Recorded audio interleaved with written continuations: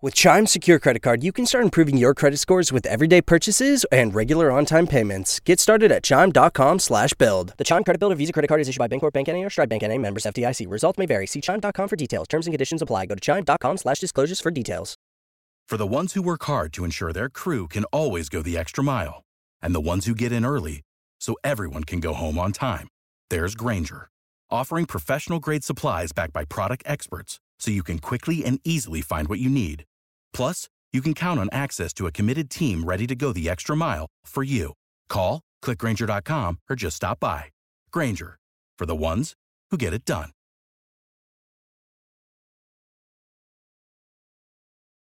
Welcome to the Boneyard with Steve Robertson. As always, I am your good friend and host, Steve Robertson, here on the Maroon Friday edition of The Yard.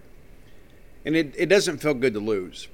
There's no doubt about it. Like all of you, there is such an emotional investment in this game. And when we don't win it, it stinks. And now we have to live with the result for 365 days. And one of the things I want to say right out of the gate, there were some opportunities Mississippi State had that they did not take advantage of. And at the end of the day, Ole Miss won the football game. You could say, well, Steve, there was the holding penalty and there was fake injury stuff and we drop passes here. All that matters. It does. But at the end of the day, Ole Miss made the plays to win. Mississippi State didn't. That's why they're happy today, and that's why we're unhappy today. It's as simple as that. There were opportunities there for Mississippi State to get some separation in the first half of that ball game. There were self-inflicted wounds there.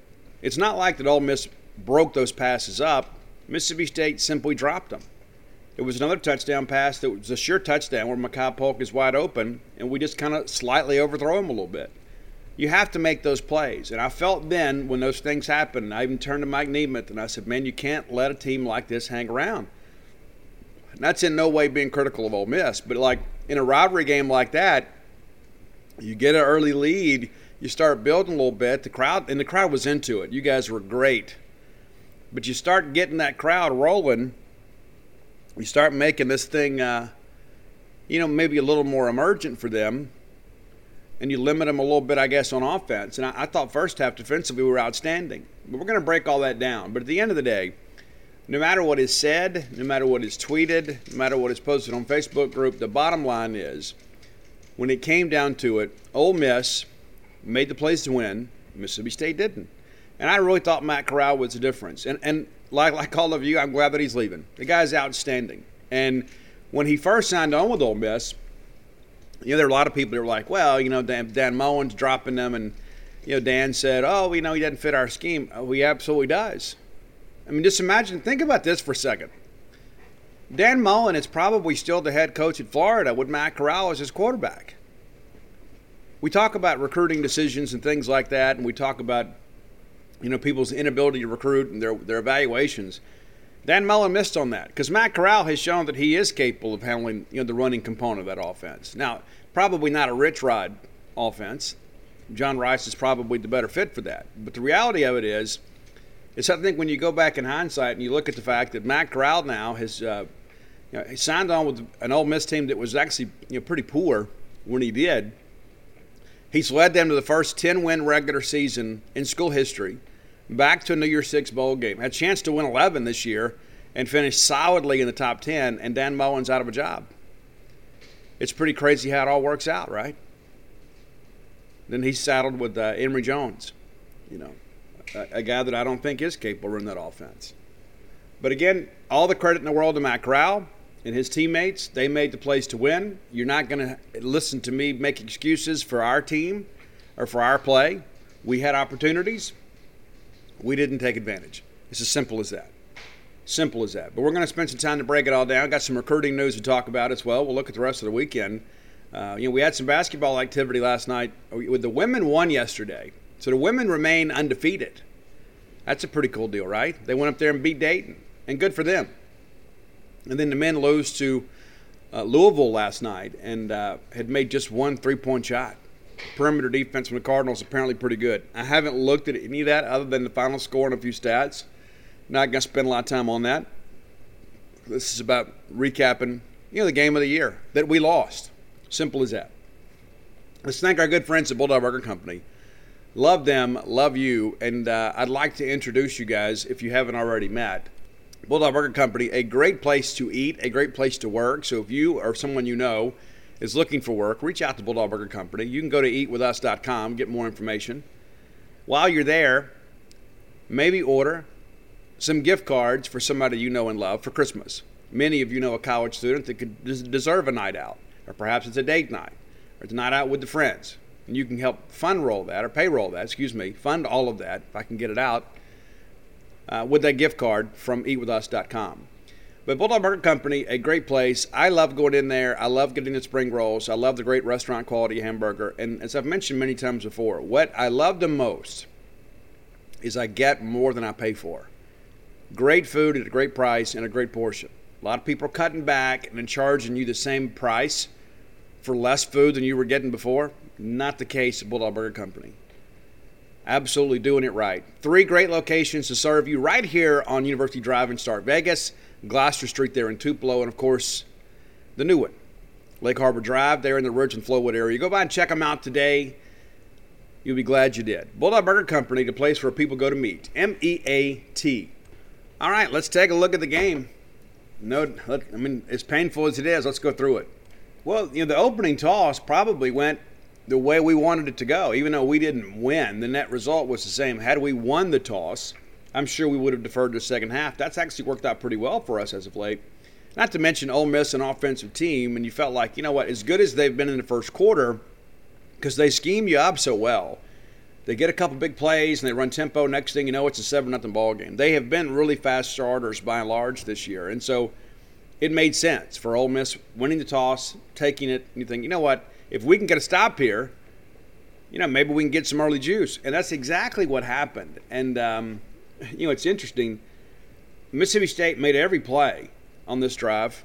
This possession, they really, really, really played well. And defensively, I thought we were ready to go. Well, there were some lapses later, yes. But I thought early on, defense played really well. But Matt Corral incomplete to Braylon Sanders. I don't know if he was a true waggle play or whatever, but he kind of rolls right and throws out to Sanders. Sanders has it initially, and then Emerson breaks it up as they go to the ground. Thought that was a big play, too, because it was going to be a sure first down. They run Ely, and it's a 2-yard loss. Aaron Brule, Cam Young knifing through there. All of a sudden, it's 3rd and long. We talked about that on Wednesday's show. It's very, very important. Don't put them in situations where they can kind of be multiple. Make them a little more predictable. Well, they do, and they get Jonathan Mingo, who has been banged up most of the year. Jalen Green, Aaron Brule tackled just short of the sticks. Ole Miss decides to go. It was a terrible decision. It didn't come back to haunt them, but it was a terrible decision. 4th and 1 from their 34. They run Jerrion Ely, and Aaron Brule basically meets him at the handoff. They spotted that a 1-yard loss. It was worse than that. Thought it was a bad spot. Not that it mattered in the end. But all of a sudden, we talked about this on Wednesday. State needed a big defensive play early to give them some juice, to give the crowd some juice. We absolutely get that. Could not have asked for a better situation and a better opening series from the Bulldog defense. Offense has a chance to go make some things happen, and Will Rogers did say later in postgame that he felt like this was a big deal. This is a really big deal. When we didn't cash in here, it was huge, and he's absolutely right. So we're complete to Polk for 8, which gets it down to 25. Complete now to DJ for 4. Now it's a 1st and 10 at the Ole Miss 21. We run DJ again for 3, gets it inside the 20. Incomplete to Jaden Wiley there. And if I remember correctly, that's the one where Wiley never looked for the football. And I think the ball hit him. And it's a false start on Scott Lashley. And again, this is a 3rd and 7 play. And you could see Sam Williams. Sam's a guy that is, we've talked about him on the show too, is a relentless pass rusher. And it made sense. You put your best pass rusher, especially a guy that's able to play from both sides of the line, over perhaps Mississippi State's more limited pass rusher or pass blocker. And so they put him over there on Lashley's side, and you could just kind of see it developing. It's like the wider and wider that Williams got out there in that 7 technique, Lashley, you just kind of saw him tense up a little bit. It's a false start. Then we're complete to DJ for 7, and then Nolan McCord comes out and knocks a 34-yard field goal in. And you say, well, we had this. I go back to the 2nd and 7 when Wiley and Rogers were on the same page. I don't know who is at fault there. But the net result is it put Mississippi State at 3rd-7. Then you get behind the chains when the false start. And so that mistake was compounded by another. So we kick a field goal, and you think, okay, we've got an early lead, but it's not what it should have been. Fair enough? I think we would all agree. State should have had an opportunity to put that ball in the end zone. We don't. And much of that, again, self-inflicted. It's not like Ole Miss made a play there. They did make some plays on defense later. So Ole Miss gets the return out to the 32, or near the 33. It's complete to Dontario Drummond. And one of the things that I noticed too, and I'm sure you guys saw this as well, there was some really good play design by Ole Miss when they would bring the receiver across the backside of the formation and then swing it out to him. And more times than not, they blocked it up really well out on the perimeter. Mainly with that tight end. I noticed the tight end was kind of the inside slot guy there. They did a really good job of him kind of sealing the linebacker. And eventually they get to us with that. But complete to Dontario Drummond for 29 yards. They check it down to Ely for 6, brings up a 2nd and 4. Then it's complete to Drummond again. That's a guy, too, out of Laurel High School, too, that we essentially passed on. I mean, we talk about evaluations. That's a guy that may have gone to Ole Miss either way, but we were not really in the game with him. 1st and 10 at the State 21. Ely runs for 2. It's complete to Plumlee for 3. What has happened to John Rice Plumlee? I mean, honestly, as great an athlete as that guy is, I'm surprised he's not more involved. 3rd and 5, Matt Corral runs for 6. And again, this is a chance for us to get off the field, and we don't. And this is, again, Matt Corral making the difference. We knew that he would run a little bit more. You know, it's the Egg Bowl, or the Battle for the Golden Egg, and you got plenty of time to heal before the next one. So you knew that he would. And this is where they got us more times than not. You know, when things did break down and he saw opportunities to tuck it and go, he did. He's very aggressive. So after the play, too, or on the tackle, it's a face mask penalty, which tacks on 5, makes it 1st and goal with the 5. However, Bulldog defense really stood tall here. And that's the thing, when we go back early in the ballgame, again, I saw some people really complaining about Arnett. Defensively early on, we played well. We did, and here's another good example. 1st and 5, Corral runs it, and Nathan Pickering, pretty nice tackle there. And I thought State was bringing some heat, too. I thought Corral took some punishment, but he kept getting up. He did, to his credit. Matt Corral runs for 2 down to the State 3. Then there is a false start on Jeremy James, backs it up 5. I thought that was very significant because it kind of eliminates a lot of the quarterback run stuff. But Matt Corral gets flushed and runs, and Charlton gets him for no gain, brings up a 4th and 8. Kel Nation, Ole Miss's second-team kicker, bangs it through for 25 yards to tie the ball game. They kick off. Mac Brown kicks off for them, and it's short of the goal line. Tulu takes it at the 2 and then brings it out 33 yards to 35. For a second there, it looked like that he might be able to take it back, and I think the kicker actually delivered the blow there on the sidelines, and actually a pretty good tackle. I was a couple people in the press box thought they might even charge targeting, and I began to kind of think to myself, I don't know if I've ever seen a kicker charged with targeting. What would that mean? If you're already down to your second-team kicker, and then all of a sudden he's out of the game for targeting? I mean, that'd be interesting. But it's a 3-3 ball game. Halfway through the first quarter. Rogers goes back to work. We're complete to Polk for 11 out to the 46. You rush it with Marks for 5. We're already across midfield.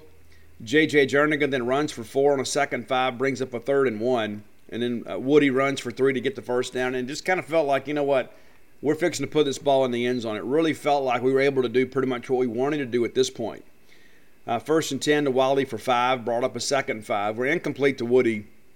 Broken up by Ole Miss defender Cedric Johnson. We go back to old tried and true Mekhi Polk, who gets 6 and the first down. 1st and 10 at the Ole Miss 31. We check it down to Woody for 4. Come back to Austin Williams for 10, inside the 10. And at this point, you thought it's just a matter of time before we get it in here. And lo and behold, 1st and 7, we get the look we want. We get Polk basically, on an out there in the end zone. And there was so much separation on the play, I didn't know if the defender slipped or whatever, but Polk is wide open, and Rogers just overthrows him a little bit. I mean, it's just off his hands there. We're talking a matter of inches. The next thing you know, we get up a sack. It's brutal. It's like that one mistake, the next thing you know, you're behind the chains, You have to check it down, kick another field goal. Nolan McCord is good at 6'3". It felt like it should have been 10-3. It did. And I'm sure on the Ole Miss side of things, they were thinking, well, hey, we had that situation first and goal and didn't get anything too. Yeah, I get it. I understand. But you didn't have a wide receiver wide open in the end zone that had beaten the defense. So, again, a missed opportunity for State to get some separation and get ahead 10-3 here. All right, so we close out the quarter with Ole Miss having the football. They get the ball after a touchback, and then there is a little swing pass for 3. Forbes with a very physical tackle on the sidelines.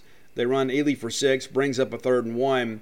They go back to Ely, who I thought was really good, who had 9 yards on the play and picks up a 1st down. So that runs out the quarter. And while that was significant at the time, and I'd looked this note up, before this game, Mississippi State was 5-0 when they won the first quarter. I felt like, and I almost wrote an article about this, I felt like in order for State to win this game, you had to win the first quarter. You had to survive that opening barrage. Because, again, if you've watched Ole Miss play at all this year, you know exactly how good they are running tempo. When they get you on the ropes, they just keep swinging. And so I kind of felt like, hey, we might get down 10-0 in the first quarter. That might be what happens. Maybe that's what has to happen before we adjust. But instead, we're up 6-3. And so there's reason for some optimism, even though we haven't been especially sharp on offense. You see, no matter what, hey, we're ahead 6-3. Well, not for much longer. I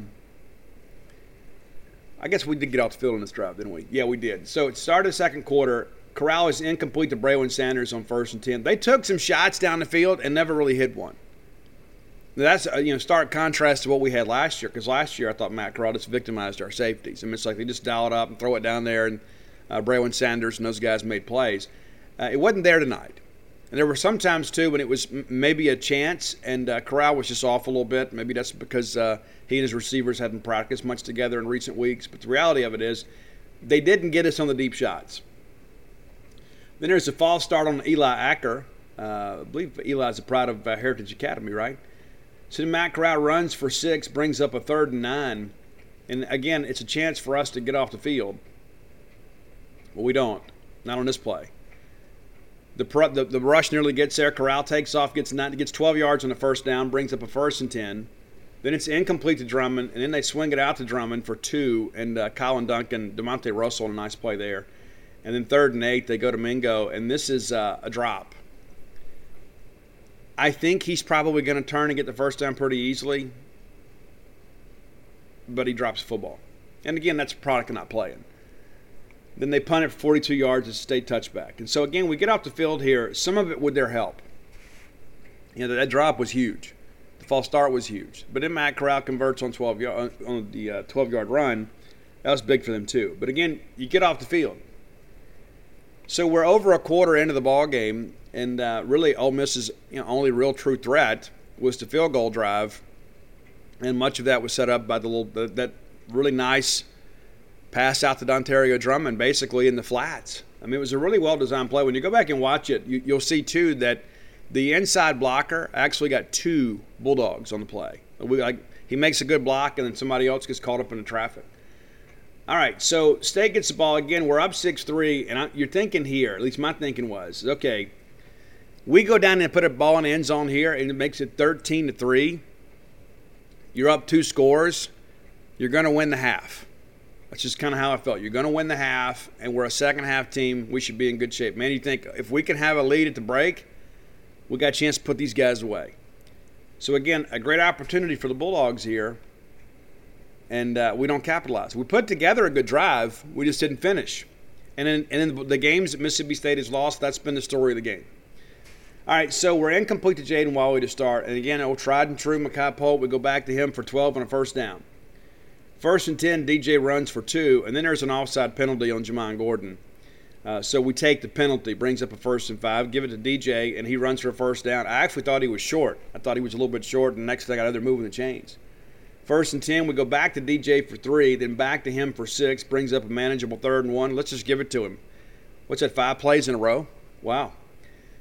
Dillon then runs for 5 and a 1st down. 1st and 10 at the Ole Miss 44. We go back to Polk for 9, and then they bring it back for an eligible downfield, and he was. It was Cole Smith as the play was unfolding, you look back and you see the guys down the field, and all of a sudden there's a flag. And it was a pretty easy call in that respect. Next thing you know, we're out to Will Rogers. Will Rogers' 23-yard pass to Mekhi Polk. Down to the Ole Miss 26. And again, it felt like, you know what, that they're not going to be able to stop us. They're not going to be able to stop us. We can stop ourselves, but they're not going to be able to stop us. When we want to make plays down the field, we can. Dylan Johnson then runs for 4. And then 2nd and 6, we swing it out here. I thought this was a bad decision by Will here. This didn't work out for us. But, with that tunnel screen, we've worked that thing so much. And, you got to run the play. But I don't know. But anyway, no gain on the play. It brings up a 3rd and 6. And then we end up, they bring some pressure, and we're incomplete to Austin Williams. And so it's 4th and 6. We got a chance to extend the lead a little bit, right? And Nolan McCord misses the field goal. And again, this is when I go back to, it's like you look at this, a chance for State to get separation, and then we don't. A chance for us to build a lead, and we don't. And listen, give them some credit too. It's like in this position, they made some tackles here. It wasn't like that they just laid down and let us play 7-on-7 and we dropped the football.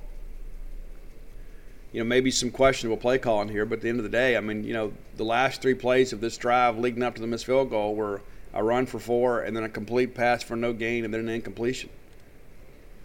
So we miss the field goal. And then at that point, I'll be honest with you, my enthusiasm about our lead really kind of diminished. It's like, they're going to score at some point. Ole Miss is too good an offense. You're not just going to hold them down the whole ball game. At some point they're going to get some things going. Levy and Kiffin and those guys are two good offensive coaches. You're not just going to sit back there, with a future first-round draft pick and then not score. And this is again, you let teams hang around, you don't stress them a little bit, and next thing you know, you're in trouble. Well, that's exactly what happens. That is exactly what happens. It's like it really felt like State was in control. At this point, State's in control of the ball game. And you look at it and say, you know what? These are all self-inflicted injuries here. We miss a touchdown pass, we miss a field goal. Guys, that's a huge swing right there. We had to kick the 1 field goal, but let's say you get the touchdown there, that's 4 points. Then you make this field goal, there's another 7. You begin to look at all this, and it's like it's absolutely insanity to think about where we were. That okay, it's a 6-3 ball game, and we left points on the field through our own ineptitude. This is really, in many respects, where I think the game. People say, "Well, there's a lot of ball game left." All these plays count, and to suggest that 2 missed opportunities early in the first half and second quarter weren't impactful to the game is very short-sighted. But the reality of it is we had an opportunity, we didn't take advantage. And that's really the theme of the night, right? So Matt Grau incomplete to Jonathan Mingo. Charlton gets good pressure there. I thought Charlton played pretty well. Didn't exactly fill out the box score, but I thought he impacted the game. I thought he was probably State's best pass rusher. Henry Parrish then runs for a 3-yard gain off the right side, if I remember correctly. And in 3rd and 7, they're complete to Mingo for 9, moves the chains. Incomplete to Mingo, and this is one where we really brought some heat here. And this set up a chain of events here that I thought in many respects is a big turning point in this ball game. So they call intentional grounding. I thought it was a fairly obvious call. Some other people didn't like the call. He was clearly just trying to throw the ball away to avoid a sack. There was no actual intent to complete the pass. But they call intentional grounding, brings up a 2nd and 22. Now, State brings Tyrus Wheat off the right side. Tyrus Wheat is going to come through, and he's held on the play. There's no denying that he was held, and it was pretty obvious. Corral takes advantage. It's complete to Braylon Sanders, so they erase that 2nd and 22 on one play. If the hold is called, it's at least 2nd and 33. That could have changed the complete complexity of this drive. But instead, it's 1st and 10. So it was a blown call. It was. At the end of the day, too, though, we can defend that. I don't mean we can defend the hold, but we can get out there in the pass pattern. If the guy's not open, the guy's not open. The guy took full advantage. Matt Corral didn't know the guy was being held. They convert. And that was a huge play in the ball game. Huge. Not just the hold, but the fact that there's a completion. And he might have completed it without the hold. But the reality of it is when you've got him backed up in 2nd and 22, you got to get off the field. We don't. Ely then runs for 3. They're complete to Dontario Drummond, who had a really big game for them. 16 yards to the State 33. Complete to Mingo for 3. Brings up a 2nd and 7. Snoop Connor, and I told you guys, Snoop Connor scares me. He does. This is a guy that runs really hard. He's basically a one-cut runner. Runs really well between the tackles, and he had a good ball game for us. And at this point, this is his first touches. So he runs for a 1-yard loss. They go back to him on 3rd and 8, and he runs for a 16-yard gain. And again, a chance for us to get off the field. 3rd and 8, not a traditional running down, especially in this offense with Matt Corral. 3rd and 8, but it's a 16-yard gain for Snoop. It is. 1st and 10 at the State 15. Corral runs for 4. Then they go, basically at this point, they're like, you know what? We're going to make them stop us. We're going to make them stop Snoop Connor. The guy's getting downhill. They're going to run this 3-3-5 offense, defense. Then we're going to go right to that front, and they did. They went right at us. Connor then goes for 5, back for 2. That was on 3rd and 1, so that sets up a 1st and goal with the 4.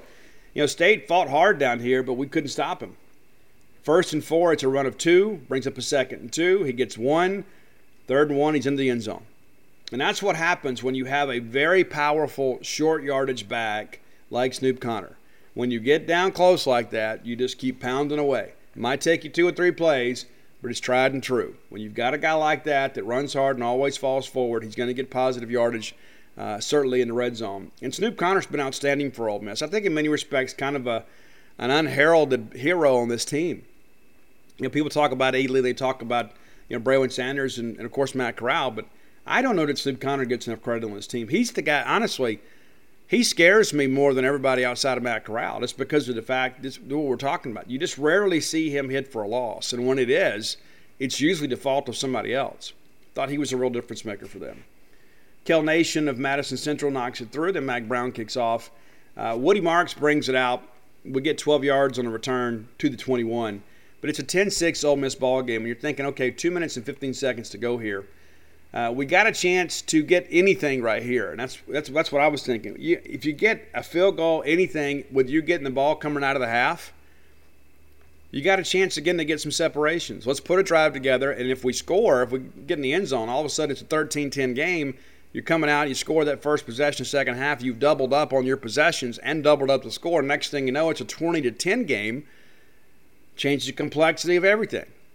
Now, what happened, though? We did put a good drive together, though. We're incomplete to Malik Keith, incomplete to Jaden Wall. He brought up a 3rd and 10. At this point, I'm a little bit nervous. I'm thinking, we're fixing to give these guys the ball back with about 2 minutes to go. They could cash in another thing, and all of a sudden they're up 2 scores before the break. And in many respects, you'd feel like the game was over. We lay it up there, and Tulu Griffin, and man, it's so good to see that guy back out there. He hadn't played the last few weeks, and did go through practice last week in a non-contact jersey. I'm told he could have gone against Tennessee State, but why risk it, right? So he was out there last night, outstanding. Another incredible back shoulder throw from Will, and Tulu makes the big catch there. Incomplete to Austin Williams. They get a PBU there on the play. And then on 2nd and 10, what do? We lay it up to Tulu again. Let me back up a second. That 19-yard gain, I think that's the one where they initially charged target. It is. I didn't think it was targeting either. But I saw, like, anytime that you see that violent pitch of the head, they're almost going to err on the side of caution. They did. They go back and review it, and it's shoulder-to-shoulder contact, and it didn't look like that he really launched with the crown. So it didn't take long. They said, no, it's not targeting. And I actually agreed with the call. I know it would have been a big moment, obviously, to get Caden Smith out of the game. But I thought the right call was made. But didn't get. So again, we make this great throw to Tulu, and he just elevates and pulls it down. And this is why you go sign that guy. This is why he had 4 stars next to his name. It's because of his ball skills, his ability to elevate, his ability to make plays when the ball placement's not perfect. But on this play, it was. 32-yard down to the Ole Miss 28. Now you're thinking, well, hey, we might go put this ball in the end zone. And again, give Ole Miss credit, they kept us out. Some silliness happened. It did. So we're complete to Tulu again for 12, down to the Ole Miss 16. 1st and 10 again, and we swing it out to Marks for 11. And so what's crazy about all this is when the fake injury stuff started happening.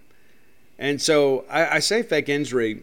Because here's the thing, when guys keep coming back, and what's amazing to me, and maybe this is an observation that's lost on many, how come these cramps never happen to offensive players at Ole Miss? Why is it always defense? Like when they're getting gashed a little bit, why is it always then? And it's like it's usually the same one or two players. I'm going to be honest with you. If that defensive tackle, if he can't make it through a game without cramps, he doesn't need to be playing college football. I mean, how do you get cramps at this point in the year? I mean, the Ole Miss hydration plan must be the worst in the history of the game of college football. And so a lot of people would say, well, Steve, what can be done? I was talking to Mike Nemeth about this last night. You always have to err on the side of caution when there is an injury situation. What if it is real? What if it's not a cramp? What if a guy has torn a hamstring? What if a guy has torn an ACL or a meniscus or whatever?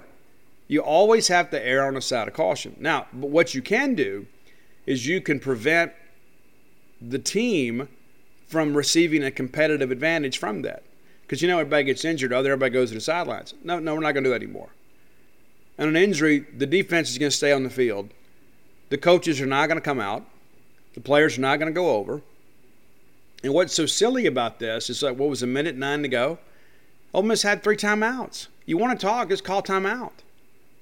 It didn't make any sense. But there has to be some changes in this. And I understand that the SEC is looking into this, not this play, but this whole practice. And it's not just limited to Ole Miss. There have been some other people that have done it too.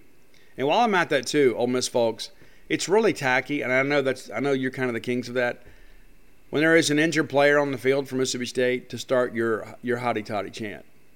I mean, you're supposed to kind of reverently sit there quietly while people are attending to the player. I mean, it's so tacky. But I shouldn't expect any more. But the reality of it is that really kind of changed some things. They had a chance to go over there and talk, and that's when we swing it out to Woody there, right out of the quote injury, and Woody gets it down at first and goal. And this is when the circus came to town, right here. This is when we talk about missed opportunities. Well, here it is, and we had 3 of them. And I'll be honest with you, I thought Jaquavius Marks had it, was into the end zone. I didn't realize it was incomplete until the play was over. I mean, I'm like, hey, he's in.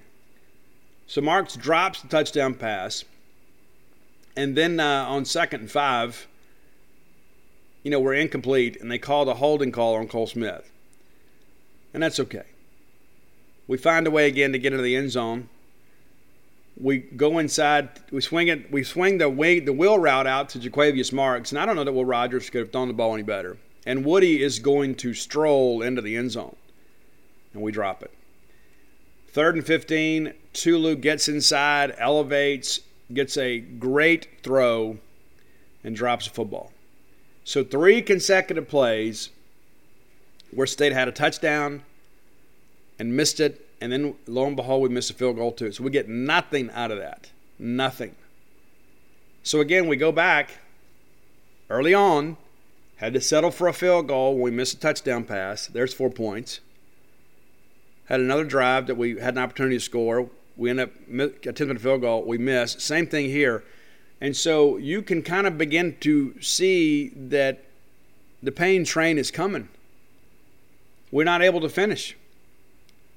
And this field goal kicking stuff, but it's like, I just want to ask you guys this too, and I'm not throwing shade at any individual player. Please understand me.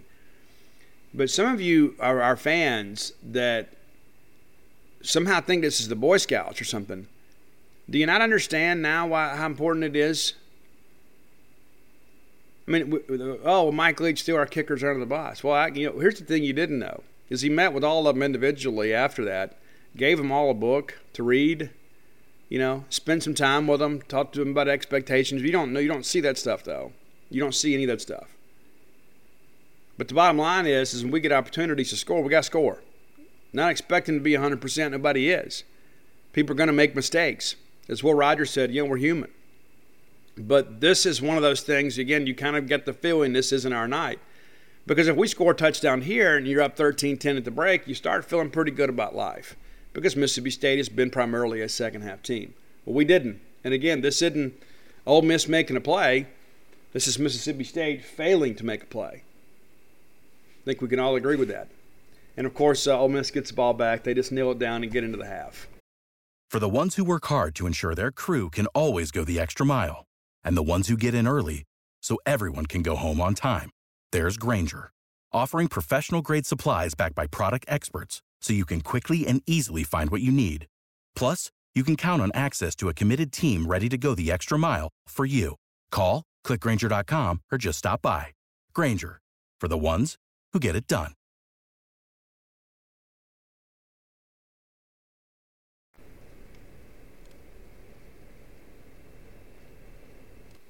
All right, second half, Mississippi State gets the ball first and a chance, of course, to go out and take a lead. It's 10-6. We're still lamenting the loss of some opportunities. And we get a touchback here, so it's 1st and 10 at our 25.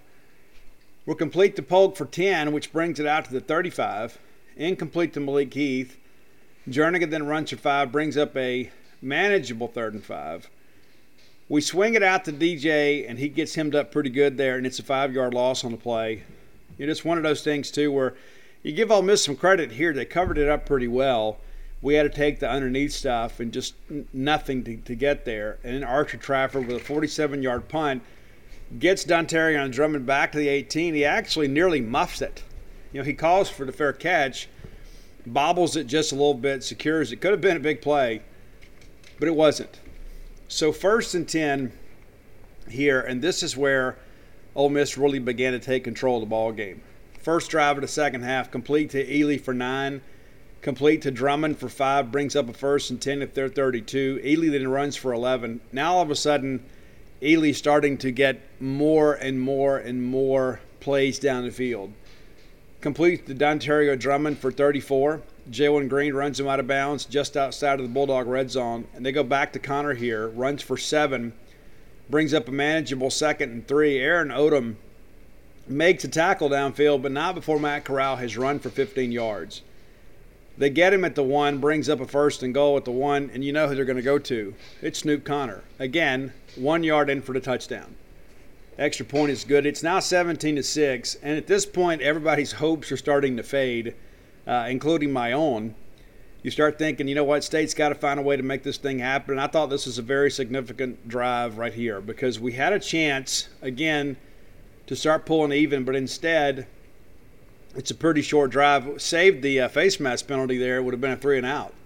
Marks goes for 1 yard, and they flag Jamon Gordon for a face mask. Now, I haven't seen the replay, but some of our fans even said on Twitter that he actually didn't get the face mask, that he got the jersey, and he may have. So the State gets the benefit of a call there, which is pretty rare in our history. So it gives up a 1st and 10 at our 38. We're complete to Marks. Again, no yards there. And that was kind of that old school check down from last year. It's like we just didn't have any improvisation at all there, or improvisation. Reese makes a good open field tackle. Then we're incomplete to Polk. Looked like there was a play to be made there. The throw just wasn't on time there. And then Will Rogers sacked for a 6-yard loss. Sam Williams, again, beginning to exert himself. Get a 46-yard punt down to the Ole Miss 22. And again, Ole Miss has a chance to put us away here, but the Bulldog defense stands up pretty tall here. It's complete to Drummond for 1. Then there's a false start. Backs him up behind the chain, 2nd and 14. Corral gets loose for a 42-yard gain, but it was a pretty obvious holding call. Brings it back. Makes it 2nd and 23. Again, they're behind the chains here. They give it to Ely for 12. Brings up a 4th and 7. They punt, and we call for the fair catch at our 30. And that holding call, too, drew a very sarcastic reaction from the fans. It's kind of like, oh, they've been doing it all night. And they had been. But they finally get flagged for it here. Backs it up. And again, State an opportunity to climb back into this ball game. 1st and 10 from our 30. Dillon runs for 9. Will Rogers then complete to Tulu for 7. Already out in their midfield. Brings up it says 2nd and 1. It should be a 2nd and 3. Then we're complete to Dylan Johnson, who gets loose and just carries some people with him. Very determined run after the catch for him for 18 yards down to the Ole Miss 36 there. Rogers gets flushed, runs for 2 yards. We find Jaden Wally for 26. Big play here. They actually flagged Williams for a hold on the perimeter. It looked to be pretty iffy. I'm sure if you're on the Ole Miss side of things, you say it's an obvious call. The State side say not much there, and there really wasn't a whole lot there. But at the end of the day, it's a penalty. But it's not a huge one. It brings up a 2nd and 10. And then they get in our face a little bit, and we flag Lashley for holding. Now it's 2nd and 20. Will Rogers then runs for an 8-yard gain, brings up a 3rd and 12. We end up, again, Ole Miss does a good job covering over the top. We have to check it down underneath to Jaden Wally for 5 at the 33. We decided to go for it on 4th and 7, which was absolutely the right call, especially after McCord's missed 2 in a row. Not to mention, I think the length of this field goal attempt would have probably been a little bit more than he could muster at this point. And then Sam Williams, again, gets back there and ends the drive for us. It's a sack all the way back at the Ole Miss 39. Still 17-6 ball game, and time is beginning to run out on us. They go to Connor. At this point, you're probably going to run some clock, right? I mean, you're up 2 possessions late in the third quarter. They run it 10 yards for Connor for 1st down. Now already out to midfield, incomplete to Braylon Sanders, brings up a 2nd and 10. Find to Dontario Drummond again, and he was absolutely the receiver of choice and consistently got open for us. And that was a knock on him out of junior college. Well, his foot speed's not that great. He looked good last night. 3rd and 6, a chance to get off the field. What do? They find Drummond again. 1st down, 1st and 10 at our 36. Matt Corral gets flushed and then runs for 5. That runs out the quarter. They don't run another play. Brings up a 2nd and 5, Henry Parrish, who didn't do much, and he is a pretty good complimentary back to them, but he didn't do much last night. Didn't need him to. 2 yards, brings up a 3rd and 3. They find it to Dontario Drummond, and State does a really good job here of balling him up, forcing a 4th and 4 to our 30. With your backup kicker out there and a chance to put the game away, you go for it. They do, 4th and 4. They find Jerry and Ely for 11. Brings up a 1st down. And at this point, I thought it was just a matter of who was going to score, not if they were going to score. They find Dontario Drummond for 6, brings up a 2nd and 4, then complete to Ely. 3rd and 2, again, a chance to force a field goal and get off the field here. We don't get it done. Jerry and Ely runs for 3, brings up a 1st and goal at the 8. What do? You go back to Snoop, right? Run for a 1-yard gain, and then Corral decides to run off the right side there. Jet Johnson with a pretty physical tackle, Devontae Russell with an assist. 3rd and 4, Matt Corral then tucks it and goes inside for the touchdown. And at this point, the game was over. It was just really a matter of what the final score was going to be. They kick off here, and Tulu takes it at the 8, returns to 17 yards out to the 25. 11 minutes and 11 seconds to go. State is down 18. 3 possessions at this point. I think we all understood how this thing was going to turn out at this point. Will Rogers complete to Malik Heath for 5. They flag Mark Robinson for targeting, and the call is upheld. Makes it 1st and 10 at the State 45. Woody then runs for 5 out to midfield, brings up a 2nd and 5. Incomplete to Makai Polk. This time there was a holding call. They pass on that. Probably the right call. 4th and 5. We go for it again out near midfield, and it's broken up by Chance Campbell. Good job of him getting his hand up in the passing lane there. I thought he played really well last night too. So now Ole Miss takes over at midfield, and we actually get a stop here. Jerry and Ely runs for a 1-yard gain, and it's complete to Dontario for 11, brings up 1st and 10 at the State 38, and you're beginning to think the route may be on. Complete to Mingo for a 2-yard loss. Emmanuel Forbes read it all the way, peeled off his guy, beat a block, got inside, and basically flipped Mingo head over heels. Connor then runs for 5, brings up a 3rd and 7. Corral got a little bit greedy here and basically throws it right to Jet Johnson, who returns it 48 yards to the Ole Miss 22. State, again, a chance to try to climb back into this thing. They do. Still a mountain to climb, but at least the first step was taken. Back-to-back offside penalties on KD Hill, and put him on your prayer list. He has an issue with chronic cramps. So we moved the chains without even having to snap the football. Back-to-back offsides. Will Rogers incomplete to Dylan Johnson for 1 to the Ole Miss 11. And we find Jaden Wiley in the back of the end zone for a touchdown. McCord knocks it through. Now it's 24-13. Ole Miss puts together a drive and really removed all doubt right here. Any chance State had of a comeback was removed on this drive right here. Ely runs for 8, then runs for no gain, 3rd and 2, a chance to get off the field. And, of course, what do you do on short yardage? You give it to Connor. He runs for the 1st down, 1st and 10. We get him for no gain. We call timeout to kind of slow things down a bit, save some clock. Then it's incomplete to Braylon Sanders. Not exactly sure why you're passing there. Matt Corral then takes a shot down the field. They call Colin Duncan for PI. I thought it was a pretty obvious call, and some of our fans disagreed. There was definitely contact. I don't know, though. You could argue the pass might have been uncatchable, but there is no denying that there was contact. That sets up a 1st and 10 to MSU 15. What do? They find Jerry Ely for the touchdown. And at this point, the game is absolutely over. It's 31-13, so all the progress you made from the points off the turnover have been erased. 31-13. State gets the ball back at 5:26 at our 34 after a nice return from Tulu Griffin. Complete to Wiley for 12. Back to Marks for 7. Brings up a 2nd and 3. We get Polk for the first down. 1st and 10 at their 41. We're complete to Marks for 8. Now we're starting to roll a little bit, but it's a little bit too late. Woody then runs for 4. Complete to Tulu Griffin for 7. Makes a 2nd and 3. Woody runs for 2 on a little bit of a swing pass there. And then we're incomplete to Tulu. We go for it on 4th and 1. Woody gets it with ease with a 9-yard gain. We go back to him a play later, 11 yards into the end zone for the touchdown. We go for 2, find Mekhi Polk back in the end zone. Now it's a 10-point game, 31-21 with 2:26 to go. Need to get a stop and save some clock if we can. Well, we do that. Jerry on Ely runs for 3, timeout State. Ely goes for 4, timeout State. 3rd and 3, Ely goes for 2, timeout State. And then they go for it on 4th and 1 from our 40. Jet Johnson knives through and makes a big TFL there to give us the ball back on the turnover on downs. Just a minute 19 to go in the ball game, though. It's one of those crazy things, you know. See, I mean, mathematically you have a chance. Realistically, you don't. Well, Rogers complete to DJ for 11. Back to DJ for 17. DJ played well. Well, Rogers incomplete to Mekhi Heath. I think originally they called this complete. And they went back and reviewed it, and the ball was, in fact, on the ground. So it is now an incomplete, brings up a 2nd and 10 from the Ole Miss 31. All right, 1st and 10. So 2nd and 10, we find Mekhi Polk for 13 in the first down. Into the red zone we go. Incomplete to Malik Heath. Incomplete to Dylan Johnson. And incomplete to Mekhi Polk for 9. Brings up a 4th and 1. We hit Austin Williams to get it 1st and goal at the 5. We spike the football. I mean, there's, 5 seconds left. Incomplete to Jaden Wiley, and there is pass interference on Jake Springer, which gives us a 1st down at the 2.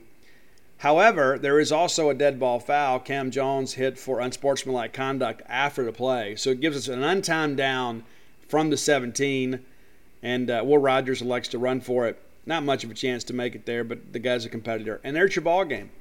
31-21, Ole Miss wins, and they did win the ball game. Now, there were opportunities for us, obviously. But again, we go back to this. There are missed opportunities in every game. This time we didn't take advantage of our opportunities. And now we're sitting here today with the loss. Looking at some individual numbers in this ball game. Matt Corral, not exactly a huge passing day, but a very efficient passing day. 25 of 33 for 229 yards, a touchdown and an interception, and just a 1 sack. And that was on an intentional grounding. I don't think we ever really got a clean hit at him in the backfield, and that's also a tribute to his own athleticism. Will Rogers, 38 of 58, 336 yards and a touchdown, sacked 3 times. And Sam Williams, I know, had 2 of those. Jerry and Ely runs for 60. We held him below his average, but it just seemed like he had a lot of impact on the game. Snoop Connor, a couple touchdowns, 54 yards in the game. Matt Corral runs for 45. And then Henry Parrish, not much, second for two carries for just 5 yards. On the Mississippi State side, Woody Marks runs for 45, Dylan Johnson for 26, J.J. Jernigan for 9, Will Rogers a net of 4. Receiving, Dontario Drummond, absolutely the hero for Ole Miss, 13 catches, 133 yards. Didn't make it into the end zone, but that long play of 34 was very significant early in the ballgame. Ely, 5 catches for 43. Jonathan Mingo, 4 of 21, and again, he's just kind of returning. Probably will be a much better help by the time they play a bowl game, which will be a New Year's Six game.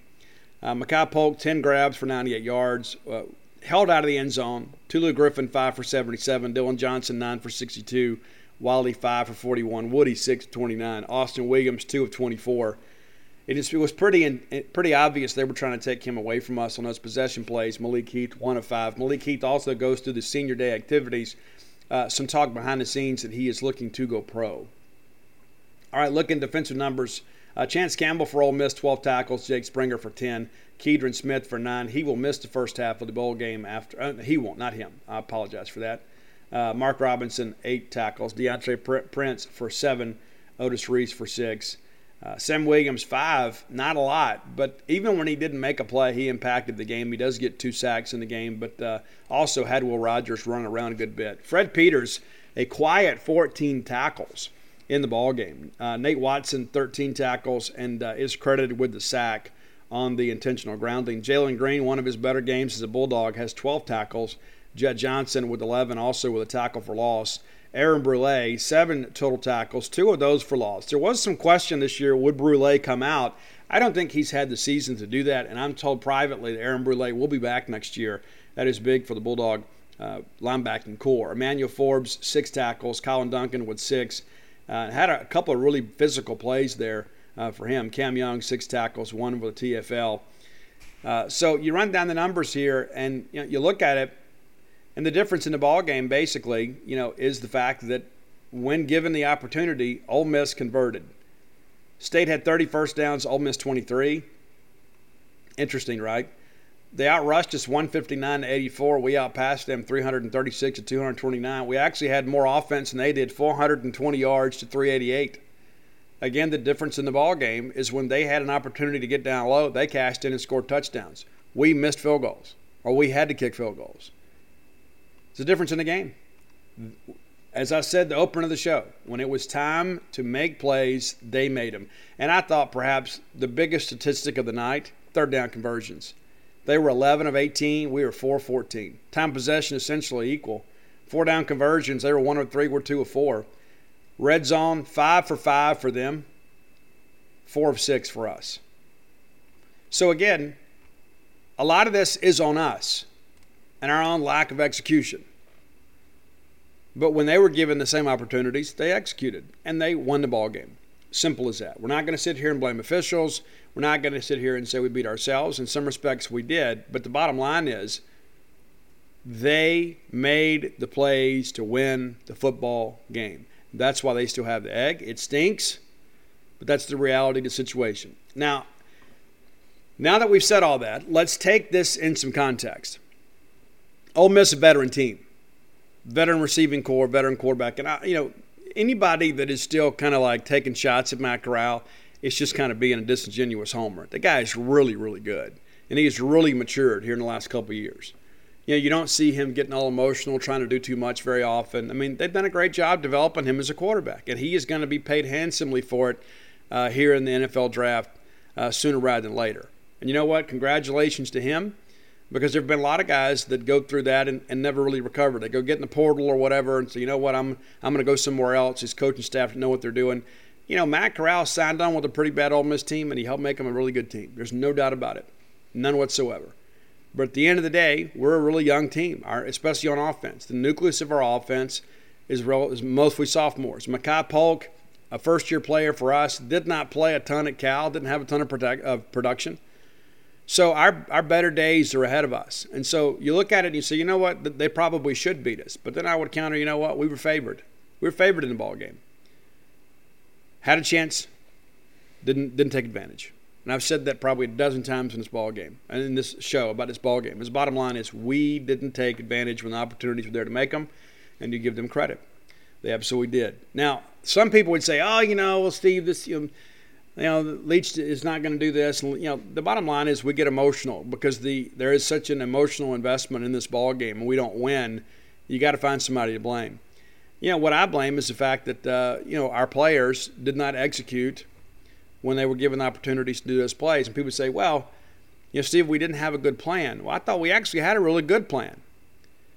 But when you don't catch the football, it doesn't matter what the plan is.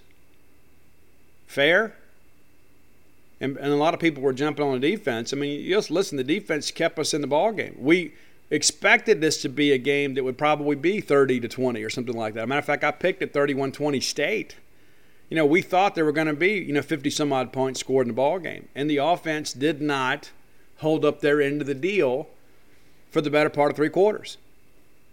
So this is not one side or the other. There is enough blame to go around. Special teams, and that's got to get fixed. I don't know what Mike Leach has got to do to fix it. I don't care if you got to go out and scholarship a kicker, you find somebody out of the portal, whatever you got to do, you got to fix it. Brandon Ruiz went through senior day last night. He won't be back, and he was in sweats last night, did not participate. His injury situation probably a lot worse than people led us to believe. But, Mike Leach didn't like to talk about injuries. But the reality of it is the Golden Egg remains in Oxford for another year. And it stinks. We got to live with that all year. We got to live with those, smarmy Ole Miss trolls on Twitter. But the bottom line is they won. They deserve to be able to run their mouth, because if the shoe was on the other foot, we would be running our mouth too. That's just the sake of being in a rivalry. It's just kind of how things work. But, you tip your cap to Matt Corral. I wish him the best. And, I think there'll be a different team, without him next year. But I do think as long as Lane Kiffin is there, whether they go get a transfer quarterback or not, they'll be okay. I don't think their high school guys are very good. I don't think, not on his level. That's kind of the point I'm trying to make. I think you've got some guys that can be good players. I don't know if you've got a guy that elevates your program quite like Matt Corral. There's a reason that guy had all those stars next to his name. Guy's really, really good. But, if Lane Kiffin stays, does Ole Miss go out there and get a transfer? I would say probably so. People say, Spencer Rattler. I don't know. But I think as long as Lane Kiffin is there, he'll be able to find a quarterback, whether it be a transfer or whatever. So that's something that kind of remains to be seen. I know many people are rooting that he would go to Miami. I don't think he leaves Oxford unless it's a place that he really, really wants to be. And Miami could be one of those things. But I don't think he takes a job just to take a job. I know there are a lot of people out there that have projected him to LSU. I don't know. I don't know how I feel about that. I don't know if that's going to happen. I don't know. I mean, why would you do if I could stay at Ole Miss and make all that money and not have to deal with the pressures of LSU? That's a win for me.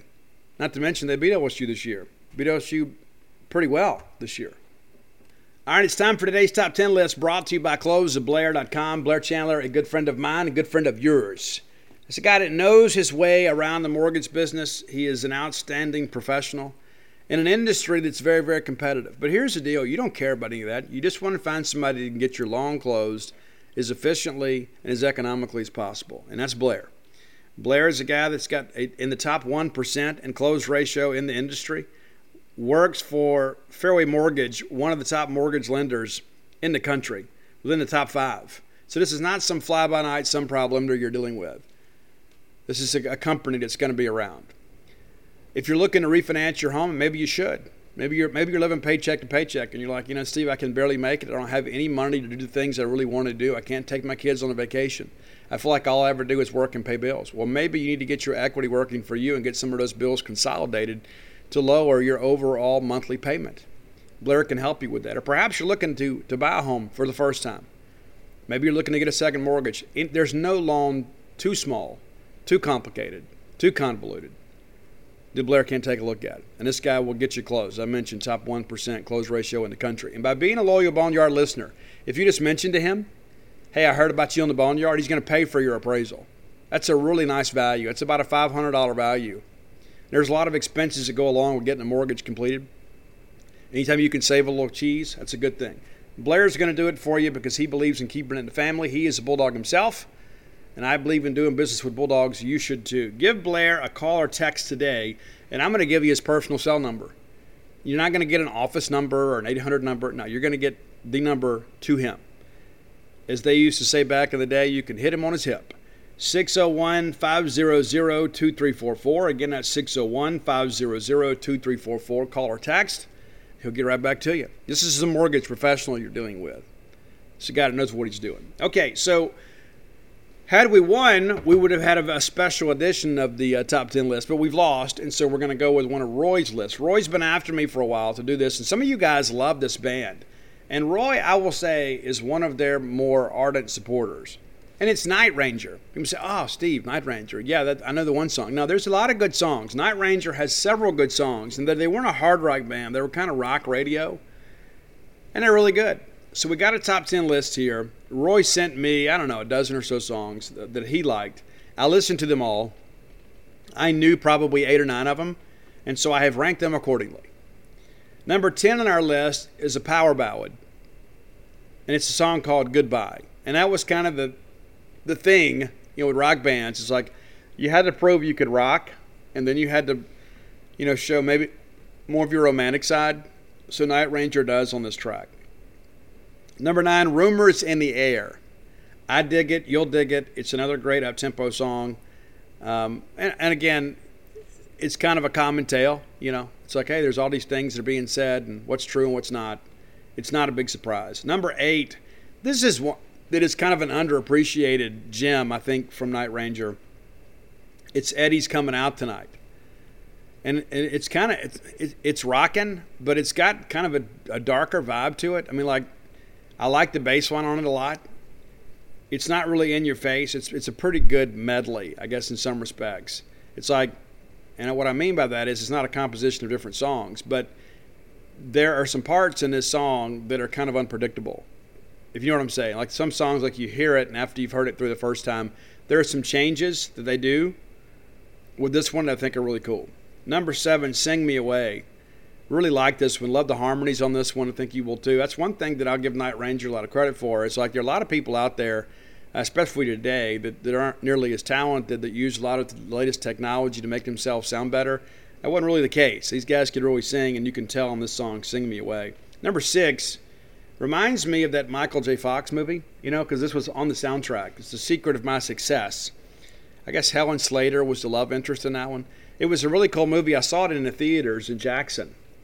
I don't remember what theater it went to, but I remember I was so excited to go see it. Michael J. Fox at the time was one of the biggest stars in America. He made the jump from Family Ties to movies, and of course he was Marty McFly. Then they wanted to make him a little more mature, and this is it, Secret of My Success. If you can find that movie, check it out. It's pretty cool. And of course, it's like the underdog wins. They get the love interest, and they expose that everybody else is in charge, is corrupt, and that sort of stuff. But it's a good movie. It's a good song. Number 5, this is a great one.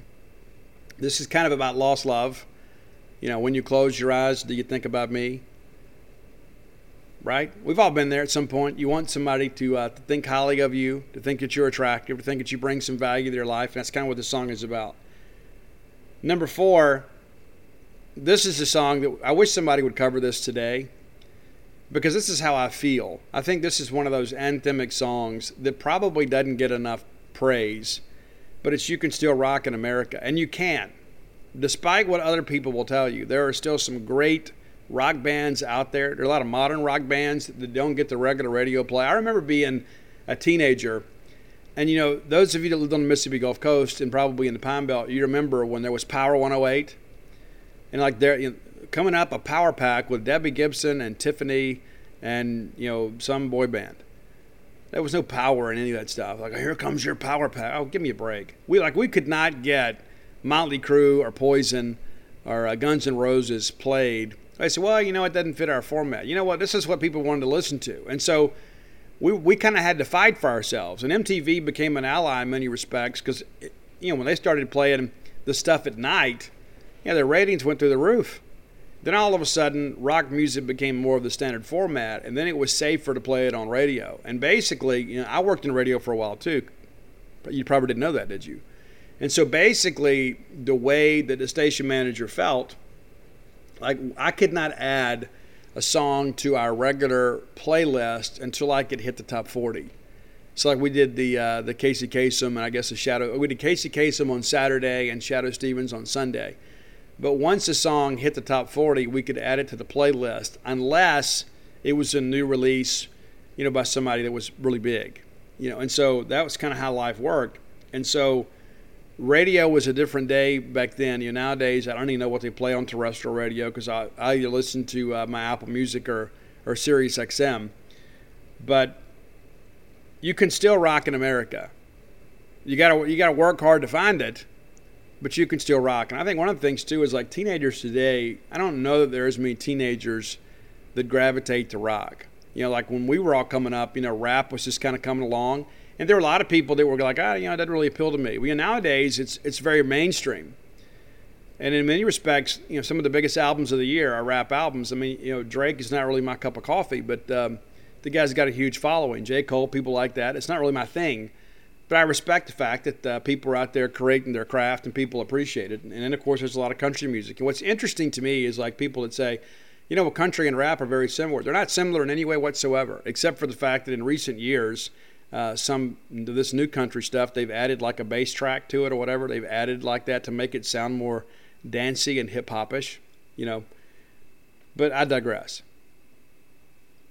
Number 3, this is another one too. This is one of those ones like you know it and you may have forgotten who sang it, but it's Sentimental Street.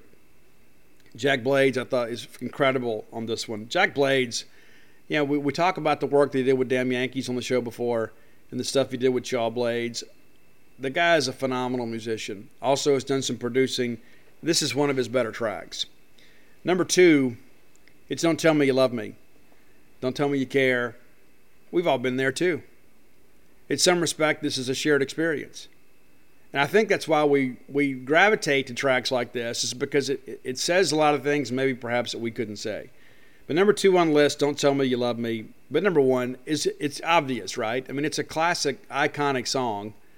And I still don't know what Motorin is, but it's Sister Christian. And I remember when this song hit, there was a girl in my neighborhood when I was just a kid. I had this huge crush on her. Oh my gosh, she was incredible. Her name was Perry Thompson, and I had this huge crush on her. And so we took, she's a couple years older than me, and when you're a 6th grader, you don't get to date 8th graders. Not that I had anything to offer her. But I was one of the more popular girls in school, and all those movies in the '80s made you feel like that all of a sudden the nice guy would get well, didn't work out. Didn't work out for me. But this was her favorite song, and I remember we took a trip to Washington D.C. with our gifted and talented class, and I think she played this song because back in those days we all had Walkmans or whatever, and she sat a couple seats up for me, and I think she played this song basically on repeat. To Washington, D.C. and back. And so that's kind of my memory. And then people on the trip started calling her Sister Perry because she listened to the song so much. So there you go.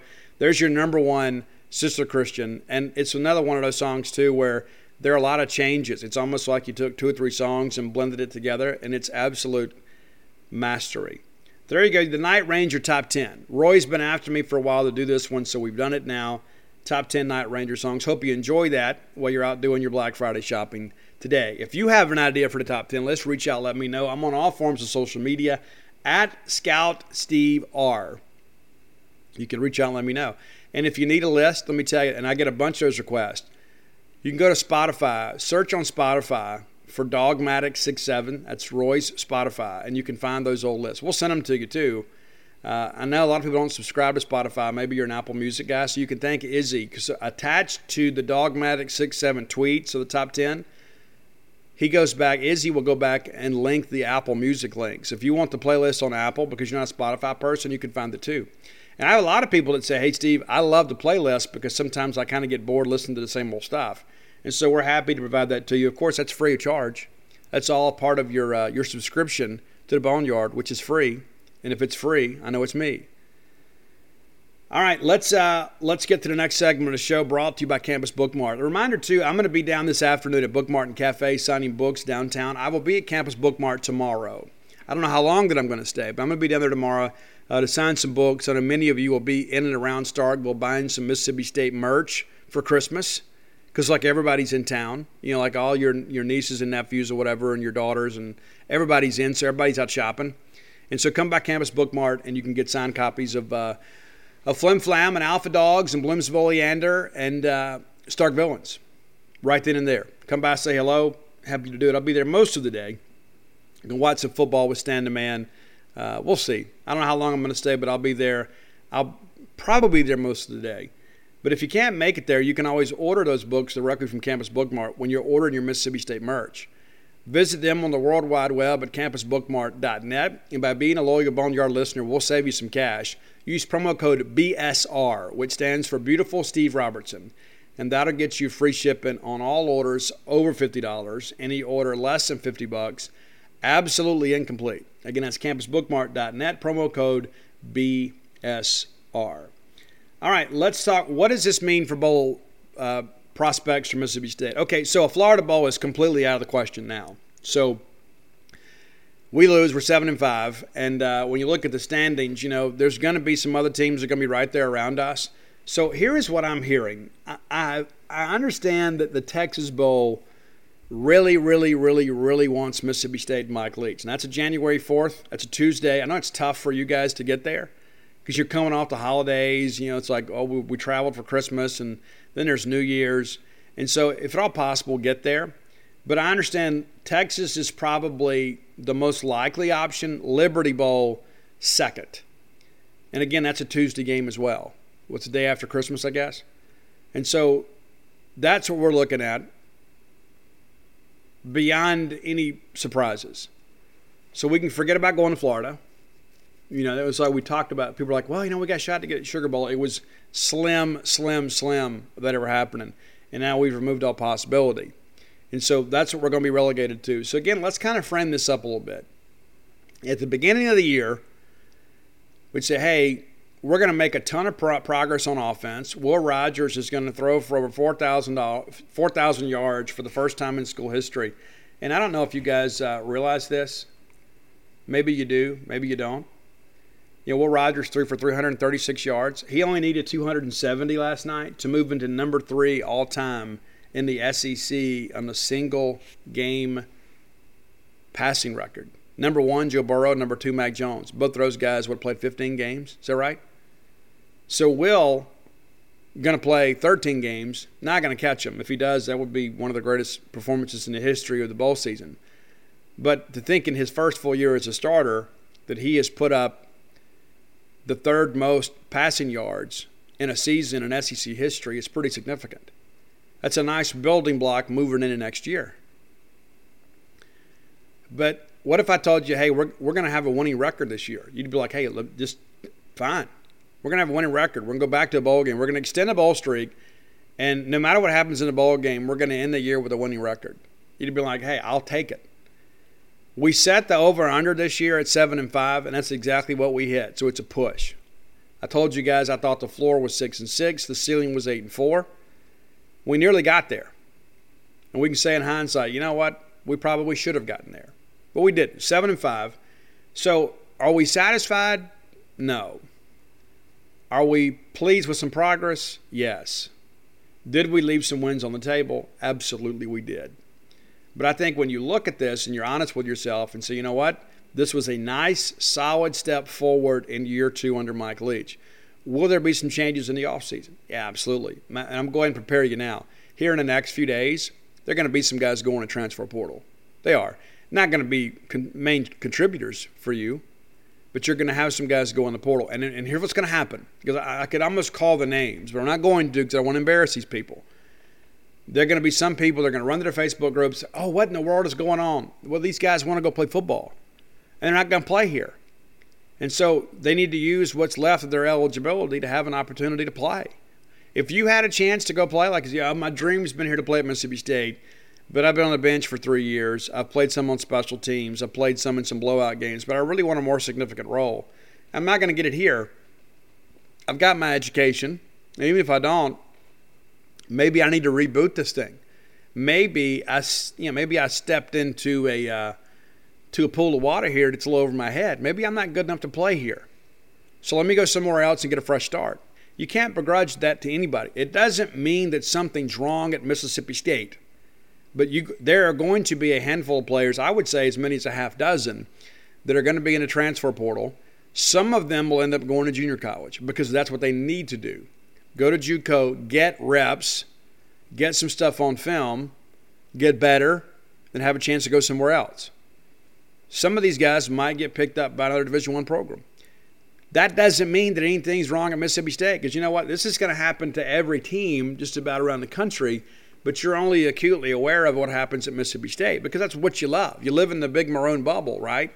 And so we don't realize this is happening everywhere. But be prepared. There are going to be a handful of players in the portal, 24, 72 hours. I mean, it's going to happen now that the regular season is over. Because here's the deal. It's December 15th, man. That's the signing period opens in December. So you got to have some guys thinking, you know what, hey, I got to take some visits. So I got to let these schools know that I'm available. So the sooner they go in the portal, the better it is for them. And it is not anything to do with you or me or the Cowbells or Mississippi State. The bottom line is they've come here and they're not able to play. And so they're going to go somewhere else. So don't panic when that happens. Don't panic. It's going to happen. I've told you before on the show, and I'm not joking. Now that our feelings are hurt after losing to Ole Miss, there are some people that I told you guys before, they're not happy unless they're miserable. And so misery loves company, so they want to make you miserable too. So we've lost the Egg Bowl, and they're going to be, oh my gosh, we got to get rid of Leach. We're losing our team. And there'll be players that they don't even know that are going in the portal. something's wrong. No, nothing's wrong. It's just people want to go play football. All right, let's take a look, too, at the rest of the SEC. This afternoon, the 2:30 game, CBS game, Arkansas, Missouri. I told you guys I picked Arkansas in that one. So let's look ahead to the weekend. Georgia is at Georgia Tech. Georgia wins that game big. I think Georgia Tech will be spirited and make it a game, I don't know, for maybe a half. Maybe. I just don't think they can score. Florida State is at Florida. Guys, I picked Florida State. One of these teams isn't going to make a bowl game. And even though it's going to be in the swamp, I just think Florida State has a little more juice right now. Neither one of these teams are great. It's going to be a sloppy ball game. It's the 11 a.m. game on ESPN. It's on Saturday. We'll look forward to that. Alabama and at Auburn, that's the CBS game. And that's the thing about rivalry week. We're going to have a chance to watch football all day long. And it's going to be good quality games. It really is. I don't think this is going to be one of them. And if Bo Nix had been healthy, I think Auburn could have had a puncher's chance of staying in the game. I don't know that they could have won it. And again, I've mentioned to you guys too, like we talked about the Gus Malzahn roller coaster.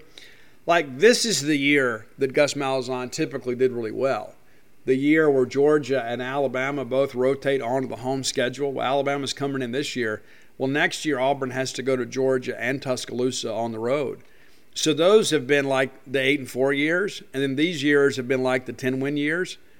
And so Harsin kind of comes in when you have the advantageous schedule and you don't take advantage. So then you look at next year, I think the guy's going to be okay. But the reality of this situation is Alabama, I think, beats Auburn pretty handily. I don't think that's a surprise, not breaking news by any stretch, especially with Auburn having to play a backup quarterback. Now, they'll come out. They'll be ready to play. Those kids are going to play hard. They just don't have enough. Vanderbilt is at Tennessee. And it's, I know that it's an in-state school, but these teams are not rivals in any respect and haven't been for probably 70 years. But Tennessee will smash Vanderbilt. They will absolutely smash Vanderbilt. I looked this up a couple days ago, and I think the last time Vanderbilt won an SEC game was like October of 19 when they beat Missouri. So, again, they're looking at, second consecutive year of not winning an SEC game. And many of these games as of late have been a little more competitive. So you'd like to think they're kind of trending in the right direction. I mean, since we beat them 45-6, they lose to Mizzou by 9. Kentucky gets them 34-17. But, Vanderbilt came back in that second half and competed. They never really threatened, but they competed. And then, of course, they lose to Ole Miss 31-17. But they made that a ball game all the way down to the fourth. And I don't think that's going to happen this week, though. I think Tennessee, being at home, knowing what they're playing for, I think they have a chance to they could play their way, I guess, into a Florida Bowl. And you say, well, Steve, that we're 7-5 too. They could be 7-5, but and all that's true. But I think there's a possibility that they end up. I know that Liberty Bowl would love to have them. I don't think there's any question. But where they end up will be awfully interesting. And so I won't be the least bit surprised if they get a better bowl game than us. I won't be. So I'm kind of prepared for that. And there will be a lot of this message board discussion if that happens. If we both finish with the same record, 7-5, 4-4 in the league. So we're basically similarly situated. But if they get a better bowl game than us, don't be surprised. Just telling you. Just telling you what I know or what I think. All right, let's look a little deeper down the schedule here. A&M is at LSU. I think LSU will make this a game, but I think A&M is going to win the game. I think that A&M is probably a little bit tired of all the other nonsense. Of course, they're not going to win anything major this year, okay? But they are a really good team. What I think about this A&M team, too, is, in some respects, outside of the quarterback position, they were poised to have a really good year, and they've had a good year. They beat Alabama, but they've lost some games they shouldn't. They shouldn't have lost to Arkansas. They probably shouldn't have lost to us and shouldn't have lost to Ole Miss, but they did. And that's the thing you begin to look at. Is Jimbo going to take on the Gus Malzahn label? Where it's like 1 year you're fighting for the playoffs, and then next year, you're maybe in the Music City. You know what I'm saying? It's like, I think, like many of you, I think Jimbo's a little bit overrated. And I think if they go into Baton Rouge and they just kind of go through the motions, that LSU will beat them. But I think in the end, A&M will just have a little bit too much in the tank. But nothing about this game would surprise me. It's the swan song of Ed Orgeron. You just never know what to expect. Clemson at South Carolina. I would love to see South Carolina win this game. I absolutely would. I don't think they will. I think Clemson just has too much on defense for them, but they've got to find some offense. But it is at South Carolina. Win or lose, you got a lot of believers in Beamer ball. That guy's made a lot of people look really silly. He really has. Shane worked tirelessly to get that job, got in with some donors to kind of help push his cause. And he gets a job, and people are like, Shane Beamer, really? And what has he done? He's got him bowl eligible. I figured they were probably a 4-win team this year. And what did they do? They find a way to go win some games. They beat Florida. That's one of the biggest surprises in the world to me. I don't think it'd be a big surprise if they beat Clemson. I just don't think they will. And that's tonight. That's a 6:30 game. And then you've got Kentucky and Louisville. I'm picking Louisville in this ball game. It's at home. Louisville has played a little bit better. They found some offense as of late. That was the problem early on. They just couldn't score. And so I think Kentucky, and maybe I'm wrong about this, but I think Kentucky will probably pout a little bit. And what I mean by that is like, you know, when Georgia or Alabama or Auburn and all these teams kind of get these high expectations, people expect that. You know what I'm saying? It's like, okay, we embrace the expectations because we're here. We're at Alabama, Georgia. You know, Kentucky is basically Mississippi State of the East. And when you've got a team that has kind of been up and down with them, and as I mentioned to you guys, a couple shows back, I mean, you know, Stoops has had a couple of good years, but he's only a few games over 500. So they're up and down a little bit. And so everybody's like, before they played us, hey, Kentucky's got a chance to be 11-1. They could play their way into the playoffs. Well, now you're 8-3, and you got to go on the road and play your rival. Maybe I'm reading too much into it.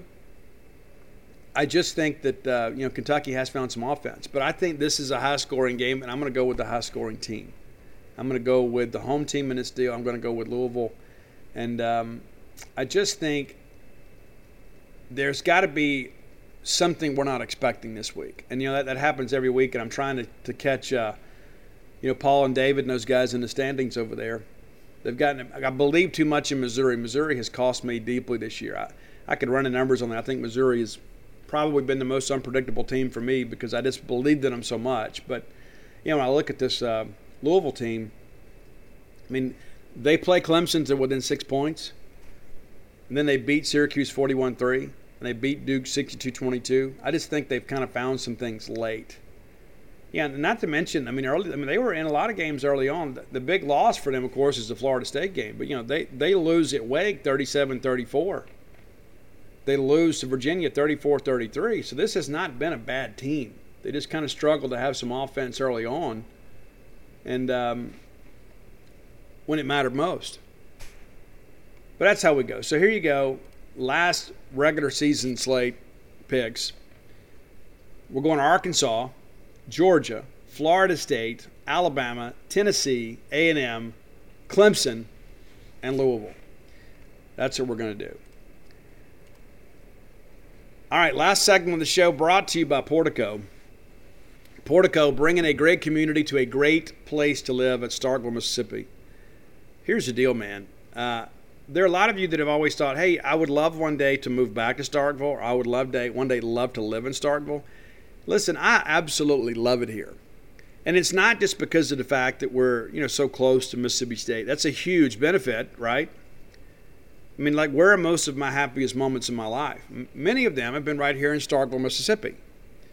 Driving back and forth with my kids to go to ball games. And, it's like, so it's cool to be here and have access to that kind of whenever I want it. That's great. But here's the thing. Starkville is a great place, period. The people here are great. The restaurants here are great. The service is great. It's just got the hometown feel. And then I get the added benefit of, my greatest passion, which is covering Mississippi State. So it's a win-win for me. I know many of you feel the same way that I do. And maybe you don't want to go to everything. And I'll be honest with you. When I first moved up here, I wanted to go to absolutely everything. Absolutely everything. And then after a while, you kind of you find into your own routine and you kind of get settled. But it's so nice to have that as an entertainment option. But I love the people here. You will too. Let me tell you, Portico is a great place to live. It's close to campus, 1.1 miles away. You turn off 82 on the 12, and the very first right will take you to Portico. That's how close it is. Very easy access to 82 and 25. So you don't have to fight all that traffic on 12 when you're trying to get out of town. You just jump up there on 82 and go around. Get on 25, next thing you know, you're on your way to Jackson. It's very, very conveniently located. There's the neighborhood market from Walmart right there close by. So if you forget to pick up a loaf of bread or a container of milk or a stick of butter on your way home, you can run in there and get it and get right on home. And I have to fight those crowds at the big Walmart. You can get a 2-bedroom, 2-bath home up to a 4-bedroom, 4-bath home, a home that fits your lifestyle and your needs. And here's the thing, if you're ready to move now, you're not going to be able to because Phase 1 is completely sold out. Phase 2, you can have some say, though, picking your lot and your house plans. And so that's something that I think is kind of unique, too. And so you know what? Hey, Steve, we're not looking to move right now anyway. We want to spend Christmas in the old house, and then we're going to move maybe in the spring or summer. You need to reach out to my friend Brooks Bryan, former Diamond Dog. Brooks Bryan got a lot of great stories to tell. Saw his lovely wife, Beth, last night at the ball game. And one of the things that I like to do, I know you guys probably feel the same way I do, I want to do business with people that I respect and appreciate. I want to do business with winners, and that's Brooks. I wouldn't be involved with this guy if I didn't respect him. Brooks will take care of you. 601-416-8075. Again, 601-416-8075. Brooks Bryan, a guy that loves Mississippi State, a guy that loves Starkville, part of a great group of people that are bringing this great residential development to Starkville. That's the thing, too. We're a growing community and got a lot of new construction here, and I don't know that any of it compares with Portico. Make Portico your next move. All right, so we begin to kind of turn our attention towards college football recruiting. The December signing period opens December the 15th. So starting this weekend, on Sunday, we can have in-home visits for the first time in 2 years. So that's going to get cranked up, and so you're going to be seeing pictures of coaches and players together on Twitter. Young people will be sharing those, and your coaches will be out. It's interesting. Think about it. If you're a kid, it's like, hey, I saw Nick Saban on TV, and now Nick Saban is having dinner at my mom's house. I mean, those are the crazy things sometimes you see. It's just surreal sometimes. But to look at the Mississippi State recruiting class, it's been a good week on the recruiting trail for State. State's picked up 3 receivers now in the better part of 10 days. Mississippi State currently, with the new additions, ranked 23rd in the country with 18 commitments, back in the top 25. Got a chance to finish solidly in the top 25. I don't think we might get to 20, maybe 19 or so, which would be remarkable because State has had very few top 20 classes in our history. Last year, the best recruiting class in Mike Leach's career, rankings-wise, according to 247 Sports. You got a chance to beat that this year. And it is a good year in State. I've said that all along. Last year was a really bad year in State, and I hate to say it that way, but the reality of it is we didn't have a lot of depth in the class. We do this year.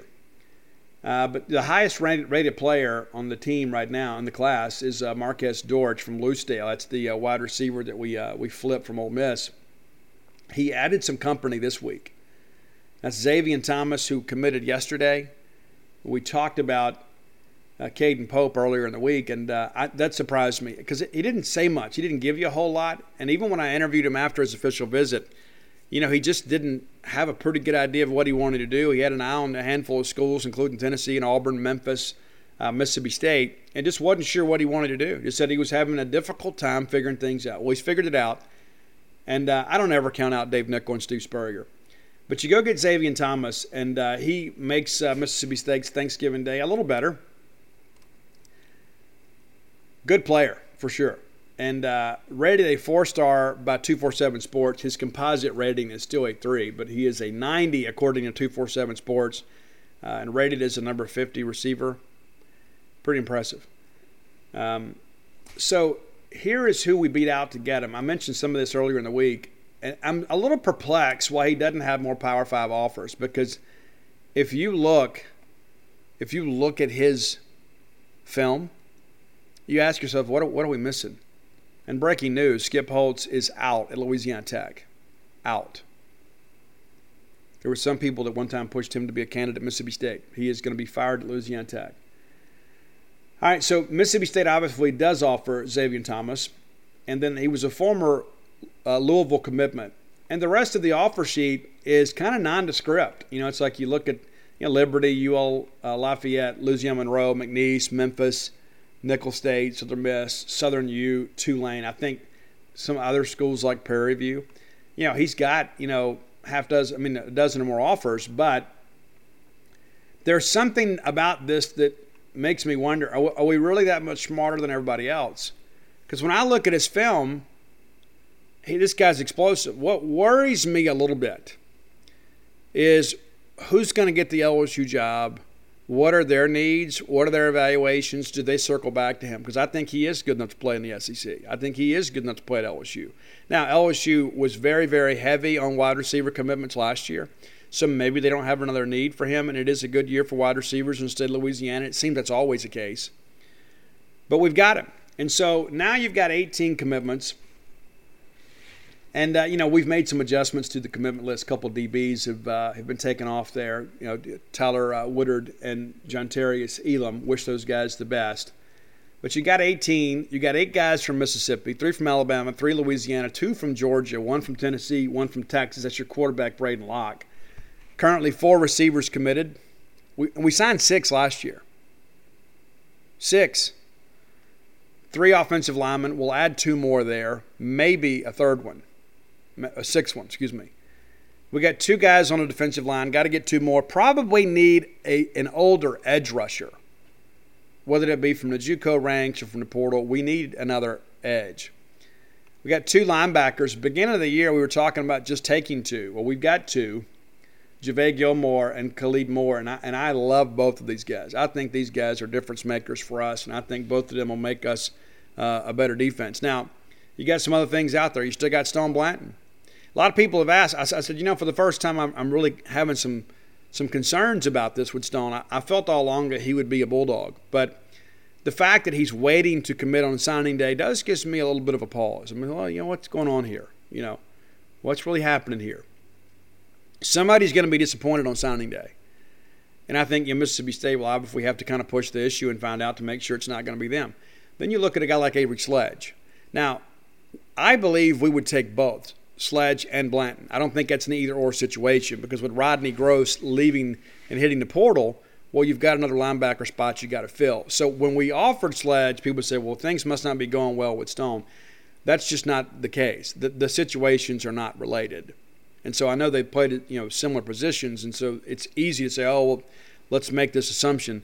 It's really more about replacing Rodney Gross. We have 4 defensive backs committed on this team, and there's going to be an older safety. There is going to be an older corner. And I am still not convinced that Jordan Thomas is going to sign with Mississippi State. He's been committed to us since April. I just have some concerns. I think he probably ends up at Auburn if they get serious about him. But I could see him going to Tennessee too. I don't get the warm and fuzzies about him. And then so what does that mean for Colin Griffin? I think it's one of those things you got to look at. That's pretty much a package deal. So what does that mean to your DB board if Jordan Thomas flips? And so I think that we're going to see an adventure in many respects on the DB board for the second straight year. Now, last year it was a little different. It's like we dropped some guys and then we had to kind of scurry there at the end to try to make some things work. And I think we took a couple reaches, some developmental guys. Not sure that's going to work out or not. We'll see. I won't be the least bit surprised if you see ultimately a couple of those guys that we signed last year at DB hit the portal. Won't be the least bit surprised. So I think you're going to see a DB-heavy class, and I think what you're going to see in the next couple of weeks is you're going to see a big push at older defensive backs, junior college and transfer portal guys. So that is something you need to be mindful of as you kind of go through your day and think about recruiting, is that there are some names right now you're not quite as familiar with that you're going to be between now and December the 15th. A lot is going to happen. We got official visit weekend coming up December 3rd and then one on December 10th. And so because of the fact of the early signing period, there's not going to be a lot of lag time in coverage in Mississippi State respects, because, we're just going to pick up from here, because starting Sunday, those in-home visits will begin. And next thing you know, in just over 2 weeks, we're going to be signing football players. So there is a lot between now and then maybe we'll get a little bit of a break for Christmas, and we'll enjoy the bowl season. We'll get right back to it in January. And so there's really no off season anymore in college football, and you guys know that. There's never a lack of information when it comes to college football. There's always something to read about. There's always something going on, and nobody does it better than us over at genespage.com, the Mississippi State affiliate for 247 Sports. And so come by and take advantage of our new Black Friday special. Pretty interesting, too. So it's 75% off an annual subscription. That's our Black Friday special today. So it's as simple as this, is that you got a lot of things working for you. And this deal is, we're going to extend this to November 29th. It's going to run out at midnight on the 29th, so you can take advantage basically all weekend. 75% off the annual subscription. Check it out. Be sure to look at it and come be a member. And that could be a great gift for somebody you know and love too. Sign them up for Gene's page, and they get access to all of our VIP content. And the main thing too is just being able to get your questions answered by our experts. If you have questions about recruiting or about injuries, we'll do our very best to handle it. We broke a lot of news this week over on the message board. So come be a part of our community. We encourage you to do that. As always, if you're looking for books, you go to dogpilebook.com. I hope to have a complete update on Dogpile next week. Was hoping to get one this week, but everybody's closed for the holidays, which is I guess that's one of those things when you work in those kind of businesses. Maybe you work and appreciate the fact that you can get some time off with the family. That's not the case with all of us. We're always working.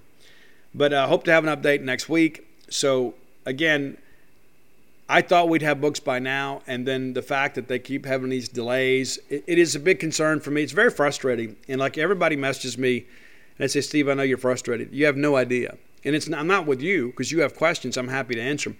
I'm just frustrated because I worked so hard to ensure that we could get this out before the end of the year and you guys could have it under your Christmas tree. And then there are other people out there that I guess don't share that same drive. And so I'm doing the best that I can. And, we're fighting and we're arguing and we're the customer and we're trying to take care of you. So we're doing the best we can. I'll have you an update as soon as I can get one. And but they're going to be here eventually. And so if you want one, be sure to go to dogpilebook.com and you'll have that. And I think it's a book you'll keep forever. Like with Flim Flam, I know some of you passed it around, but I think Dogpile and Stark Villains and Alpha Dogs, those books are timeless about the Mississippi State experience.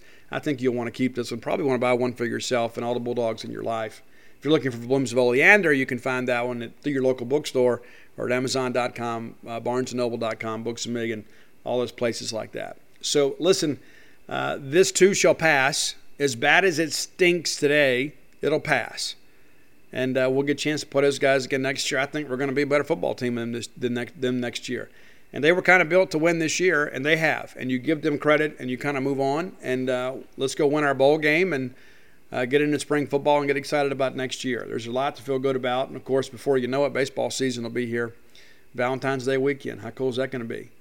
But until next time, let's all live our lives in a way where we make more friends than enemies, and people can see a difference in the way we live.